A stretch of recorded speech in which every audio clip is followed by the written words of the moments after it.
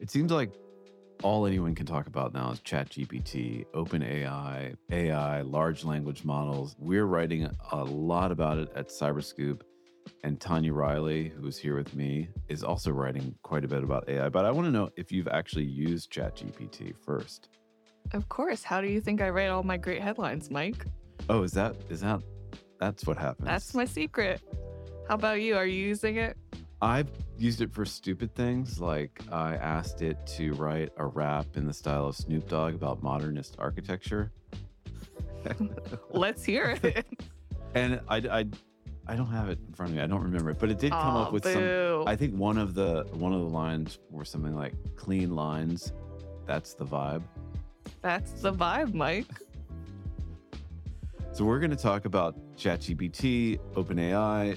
We have an interview on this episode that Elias Groll, one of our colleagues, did with Anne Neuberger, who is the Deputy National Security Advisor for Cyber and Emerging Technology in the White House. She's working very hard on AI regulations and thinking about where all of this goes. We're going to talk about that and a lot more.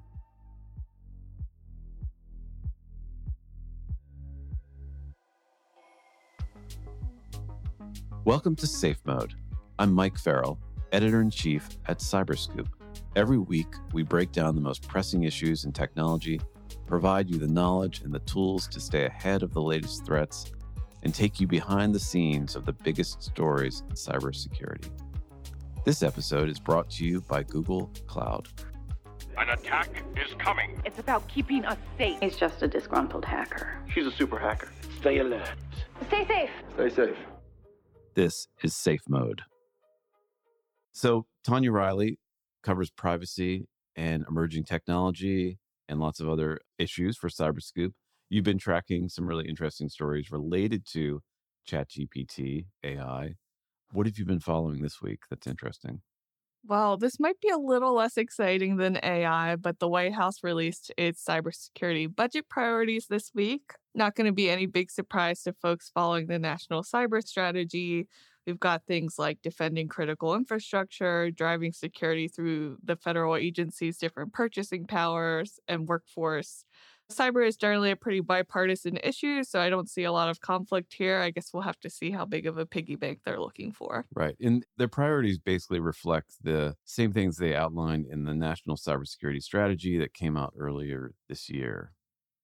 That's right, Mike. So a lot of the same things, and I think those will be themes we'll see from the Office of the National Cyber Director in a variety of ways in the coming months. Okay. There is some news around OpenAI, which is pretty much the leading company. They've created ChatGPT, and they're really pushing a lot of things around AI. That's right. So yesterday, a California law firm filed a lawsuit with 16 different plaintiffs. It's a really interesting lawsuit. Basically, they're saying that through scraping the data across the web of millions of people, that OpenAI, ChatGPT have violated copyright rules, which is something we haven't quite seen in this context before. We've seen other data scraping lawsuits.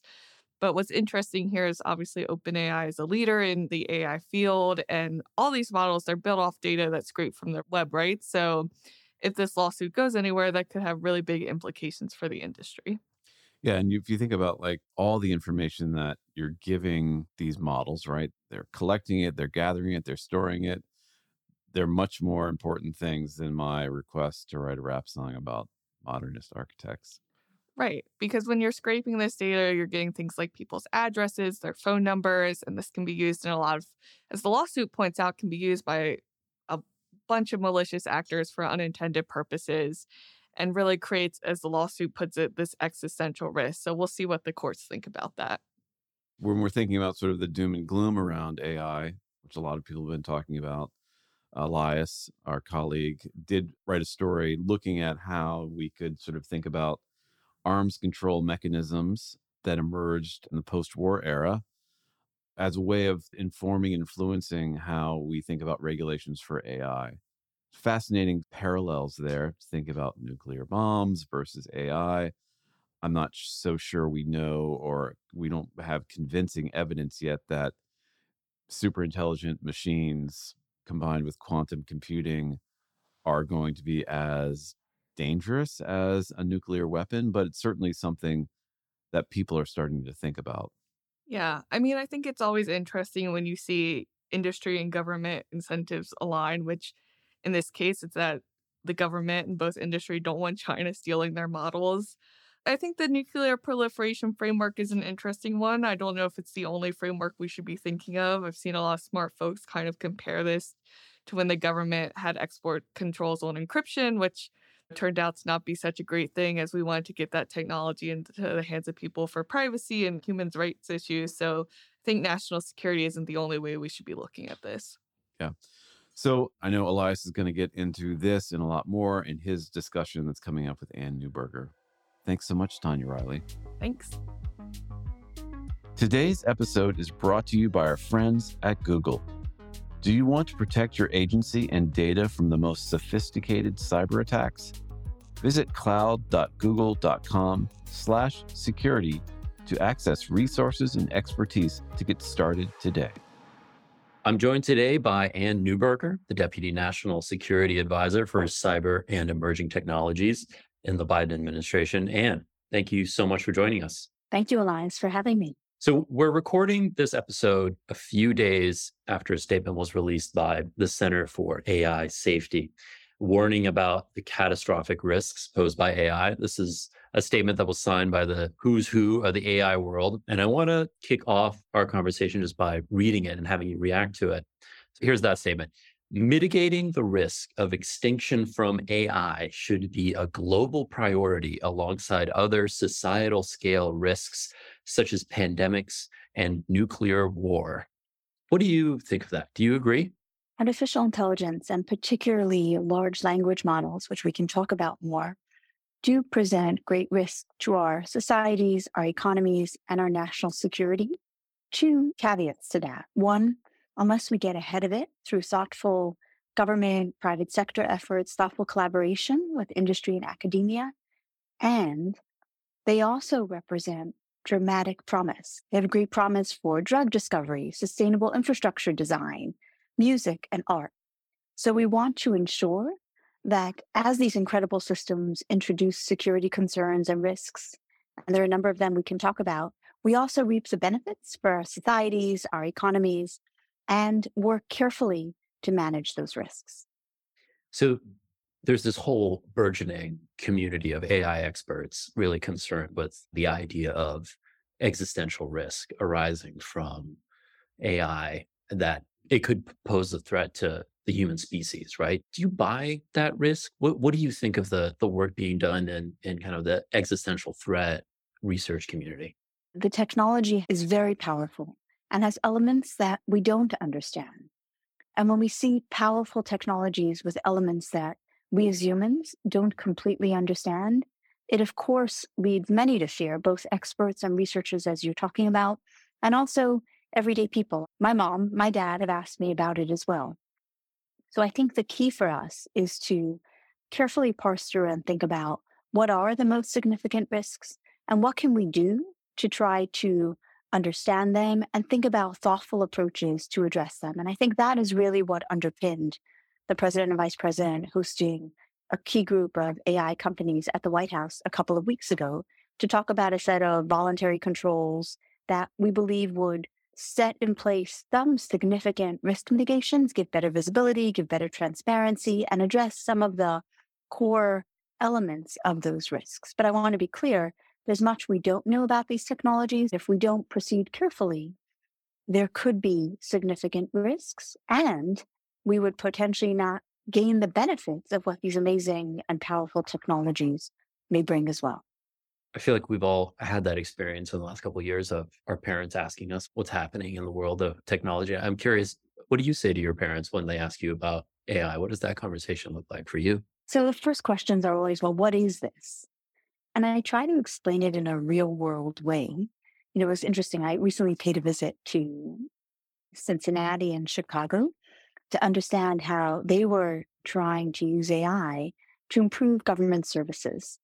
And the example that I found most interesting was, they have a 911 center, and there are so many different kinds of calls that can come into a 911 center, and you have people who are afraid. people of different accents. And they talked about how they're using artificial intelligence to help train people in a couple of ways. One is to glean across the history of questions asked to understand what are the most common questions, what have been the most effective answers and ways to calm people who are panicking. And the piece I found most interesting is customize the training based on the kinds of questions the trainee is answering wrong so that they can get more of those kinds of questions and really learn.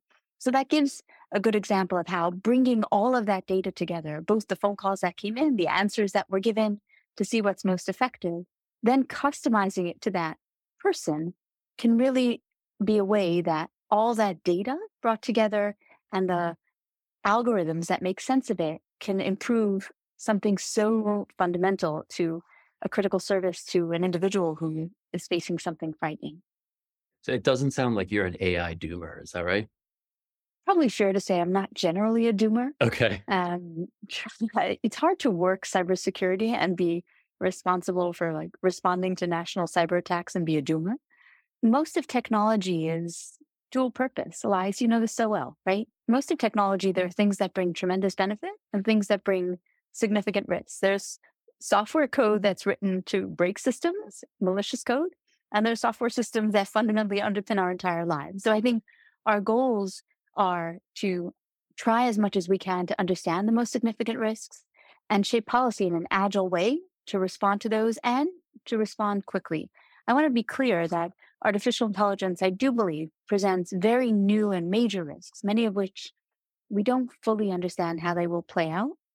So I think we need to think through those carefully and do so both as governments, but also in close partnership with the companies building these technologies who know them most at hand, who can put in place the red teaming, the trust and safety protections that will be so key, as well as to researchers who think thoughtfully and can really delve deeply and explore how we can, as I mentioned, glean those benefits, but also manage the risks, understand the risks in a rapid and ongoing way. Let's dig into some of those risks. What are the security concerns that are top of mind for you right now? What do you think needs to be addressed in the short term? In the short term, I talked about some specific areas of risks. For example, enabling the design of malware, enabling more precise deepfakes, customizing spearfish, and potential bioweapons. So those are kind of three categories of concern, that they could enable more effective, more rapid cyber attacks as a society, that they could rapidly and bring precision to disinformation. We saw recently that picture of an explosion at the Pentagon. And clearly, in an environment we have now where everybody's getting information delivered to them very, very quickly, disinformation delivered with precision could cause concerns, could make people afraid, could lead to crises that are manufactured crises, and certainly a concern about bioweapons. So those are very much the concerns that are top of mind for us. I think the photo of the explosion at the Pentagon is a great example. I'm curious what your read is on that incident. On the one hand, clearly a lot of people fell for it very quickly, right? But then on the other hand, it was also debunked quite quickly. Mm-hmm. How do you interpret that sequence of events? What's the lesson for you from that one? I think that's a fantastic question. 2+1. I think the first piece is we're all working to kind of teach ourselves that when you see something, question right away first. Does that seem likely? Is there an alternative source? So much information comes at us from so many ways. We've all been learning, I think, or trying to teach ourselves to kind of pause. Twitter had that campaign a number of years ago of not instantly retweeting broadly, like pausing and saying, who would want me to think this? Who would want me to know this? Let me make sure I validate. I think the second piece is key. The fact that the Arlington Fire Department, a local entity, quickly responded was key because we're going to need to tighten those response times. A formally coordinated statement is never going to work. And I think the third piece is the provenance piece, which is the more that authentic pictures, video, text can be marked so that people start to look for that mark to say, oh, this is real. And there are various efforts that have been underway for some time, both across industry to add provenance marking sources, kind of areas. You saw Google's recent announcement regarding watermarking on generative AI. Those are key because I think that's the third part of it, to say, how do we almost whitelist, as we used to talk about from a cybersecurity perspective? How do we ensure that what is authentic is clearly marked to be authentic? And a lot of research looking into that area to both say, how do you mark it as authentic and how do you make it hard to remove those authenticity marks? Can you talk a bit more about that watermarking piece? That's something that's researchers have been working on for many years. It's been held out as a potential solution for quite some time. I'm curious what you think of the state of the technology, and then also how you think a watermarking solution for AI generated content should look like. Is that something where the private sector needs to be leading on it? Do you think that that's something where government could potentially be stepping in and writing rules around watermarking? Mhm. So first, for those who may not be familiar with the term, think perhaps an equivalent concept is when we're online, when we're on the internet and we look at our browser and you see that green padlock. And that green padlock tells you there's a whole set of complex steps that is a secure connection. Behind that are various things, certificates from the website, the browser entity validating that, a way to retract the confidence in a given certificate if it is no longer valid. But that doesn't matter. To the entity looking at it, they say, oh, a green padlock means this is a secure transaction. It's safe for me to shop online. This is a safe page. But I think when we look at watermarking, the technology varies for text, for video, for images, but the technology is certainly matured enough to where putting a watermark on something and making it somewhat difficult to remove it is possible. And I think you've seen a number of artificial intelligence, of specifically generative AI firms, say they will do that. The reason it's important is because it gives a way to separate authentic content from artificial intelligence generated content. So it could be a flag to help individuals make a distinction between the two. We think it's absolutely private sector leading in that way, because the private sector AI models are the ones who know whether it is generated content or real content. Okay. There's been some push from folks within private industry, in particular OpenAI, that they want to use an arms control framework to regulate AI.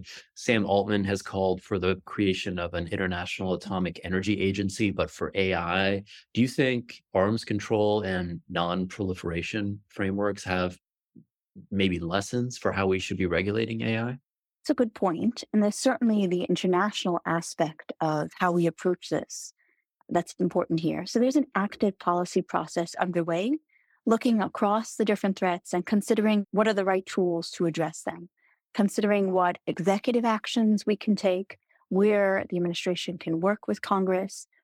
And as we work through that process, though, we are taking a number of actions to address the threats today. So, for example, the White House has been engaging regularly with key AI companies to ensure robust testing and security measures are in place to help address these threats and these harms today. Because there's a time sequence here. We can talk about longer term efforts, but we want to make sure we're focusing on the threats today.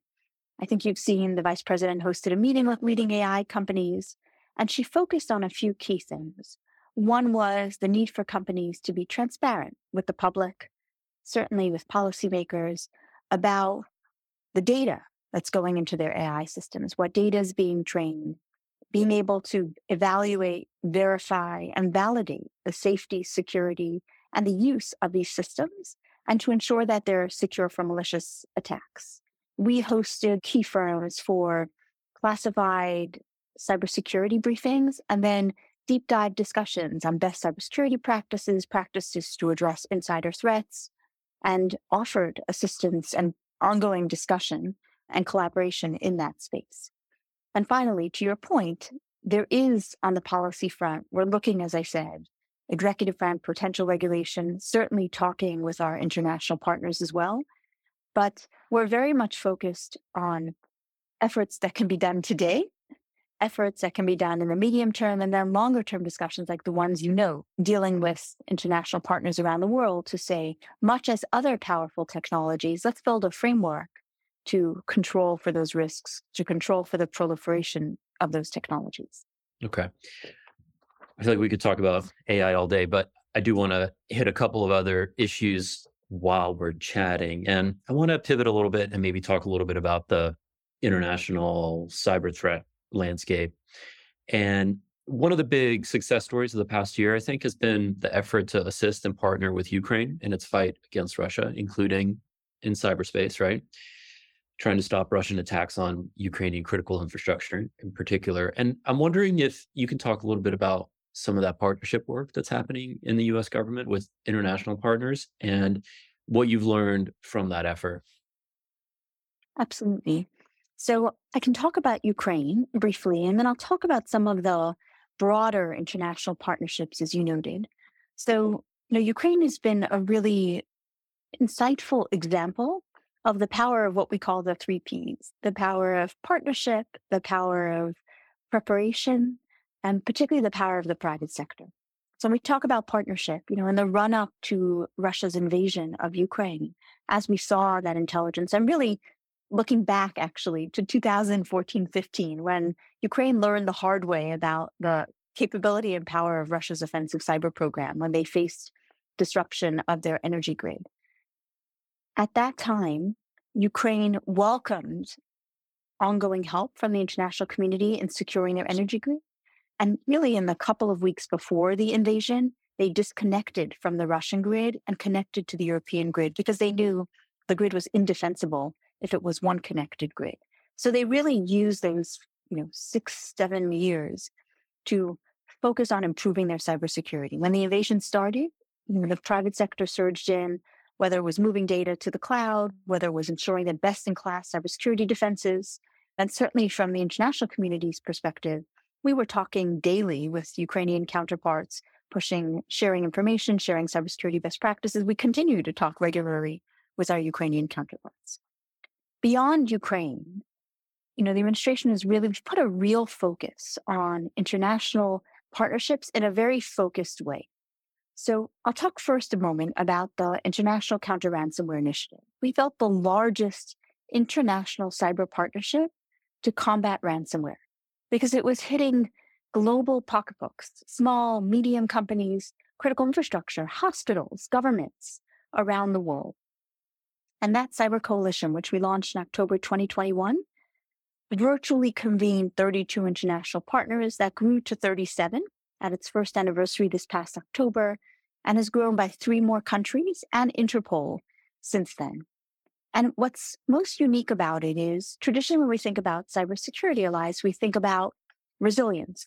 And in this one, it's broader. We said, look, the root of ransomware is illicit use of cryptocurrency. It's fundamentally a money-making enterprise. So we have a real focus on countering illicit use of crypto. There's a focus on diplomacy because many of these actors are based in Russia.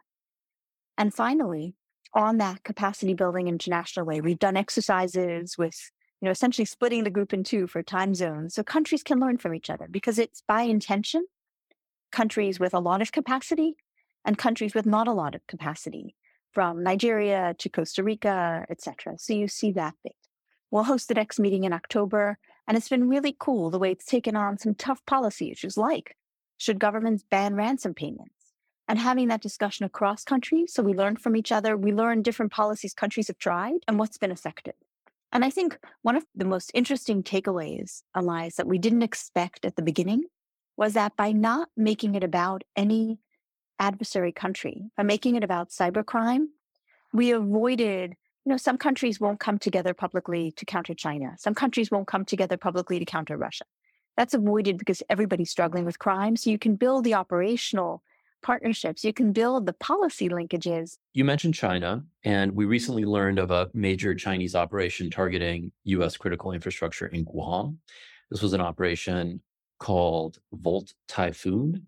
Microsoft described it as an operation that could have laid the groundwork for cutting off communications between the United States and Asia in the event of a crisis. Quite a claim. So first off, I want to ask you, was that an accurate assessment? And then second, can you shed any additional light on what this Chinese actor was up to? China's cyber capabilities and their ability to conduct destructive or disruptive cyber operations is a very serious threat to critical infrastructure in the United States and critical infrastructure around the world. And in fact, the purpose of the joint US government and key allies cybersecurity release that happened around the same time as Microsoft's product was to equip network defenders. It's a really technical product because it has a number of items where it details Chinese techniques to attempt to compromise critical infrastructure and the ways to detect that and the ways to defend against that. So I make a distinction here, Elias, between espionage and a potential capability to disrupt critical services. And the latter category is something we are incredibly focused on. The Biden administration has put a relentless focus on improving the security of critical infrastructure because essentially there is no separation between military and civilian critical infrastructure. So yeah, let me press you on that just a little bit. Do you think that it's accurate to understand that this particular Chinese operation as laying the groundwork for using a cyber capability to disrupt communications between the United States and Asia in the event of a crisis, let's say a potential military confrontation over Taiwan? It's always hard to know intentions, Elias. So we focus on what we find, evicting it, and defending against it. We're in this incredible moment of tension, I think, between the United States and China. We see the administration try to restart dialogue with China, but it's one step forward and two steps back at times with the relationship with China. And I'm curious how that's playing out from where you sit.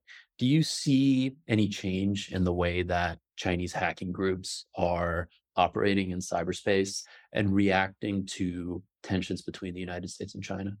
So we've seen really two lines of Chinese effort. One, a significant program is focused on hacking to steal research and technology, military, commercial, and really advance Chinese capabilities. That's a real concern. And there's been really heightened information sharing between government and private sector entities, things like those public products, things like quiet one-on-one communications to share details of the Chinese techniques and enable government and companies to defend themselves better.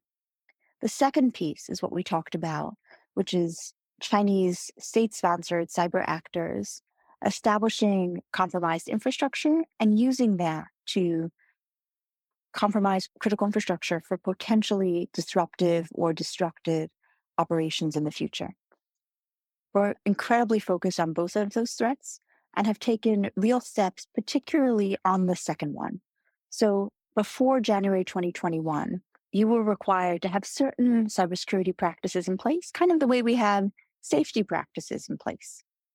As you know, our critical infrastructure is owned and operated by private companies. And following Colonial, which was truly a wake-up call, I think everybody saw that you had a major pipeline, the sole pipeline along the eastern seaboard, that didn't have basic cybersecurity practices in place that could defend against a criminal actor. So we quickly reviewed our government authorities, what we could do, and moved quickly in that space. So for example, TSA, under the leadership of David Pekoski, now has put in place minimum cybersecurity requirements for oil and gas, for rail systems, as well as for airports and airlines. Beyond TSA, the EPA has released first time ever cybersecurity requirements for water systems. And we're working very closely with HHS and VA on healthcare, approaching it very deliberately because those are life-saving processes and practices. And we want to ensure that as we add cybersecurity requirements, we don't disrupt those. So both that work, as well as work to fundamentally improve the security of software, have been a key focus to address the threats you're describing. I thought I'd close by asking a bit about your broader portfolio. I mean, you have an incredible number of issues that you're across with this emerging technology and cyber portfolio. The number of issues that kind of fall under that umbrella are remarkable. And I'm curious, are there any ideas or issues in your space that you wish people were paying more attention to? So first, I would say one of the privileges of the job is my job is to coordinate policy across the US government. And I learn every day about elements of the US government doing cool work that we weren't quite aware of. So for example, when you talk about Chinese capabilities or threats against critical infrastructure. That would have traditionally been thought about as a national security problem, right? So you'd have the Department of Defense, the State Department, the Department of Justice in the room. But to really tackle it, you need the agencies who know those sectors best, the ones who know our nation's pipelines, the ones who know if a foreign adversary wanted to compromise a water system, how would they do that? What's possible? How do you protect against it? So we now have these discussions that not only include the traditional national security community, but also include the EPAs, the DOTs, the FAAs, the HHSs of the world. And it's been interesting to build the processes. So the intelligence community can be briefing EPA leadership on cyber threats, perhaps for the first time, and enabling that deeper knowledge as it really is cross domestic and international problem set. And being effective in addressing it requires that kind of teamwork and collaboration across both domestic and traditional national security agencies. Okay, great. Anne, thank you so much for joining us. This was a fascinating conversation. Thank you so much for having me, Elias. This podcast is brought to you by our friends at Google. Together, Mandiant with Google Cloud helps public sector organizations become more secure from cyber attacks. Visit cloud.google.com/security for threat reports, resources, and security best practices. Thanks for listening to Safe Mode, a weekly podcast on cybersecurity and digital privacy brought to you by CyberScoop. If you've enjoyed this episode, please leave us a rating and review and share it with your friends, your mom, or your dad, because you know they're probably going to get hacked if you don't. To find out more information or to contact me, your host, please visit cyberscoop.com. I did find the prep. We should do it. I do a beat. Modernist architecture pushing boundaries high, straight lines, open skies, open spaces reaching for the sky. From Bauhaus to the Glass House, it's a new vibe. Put it at the end of the Snoop episode as like a Dogg. little treat.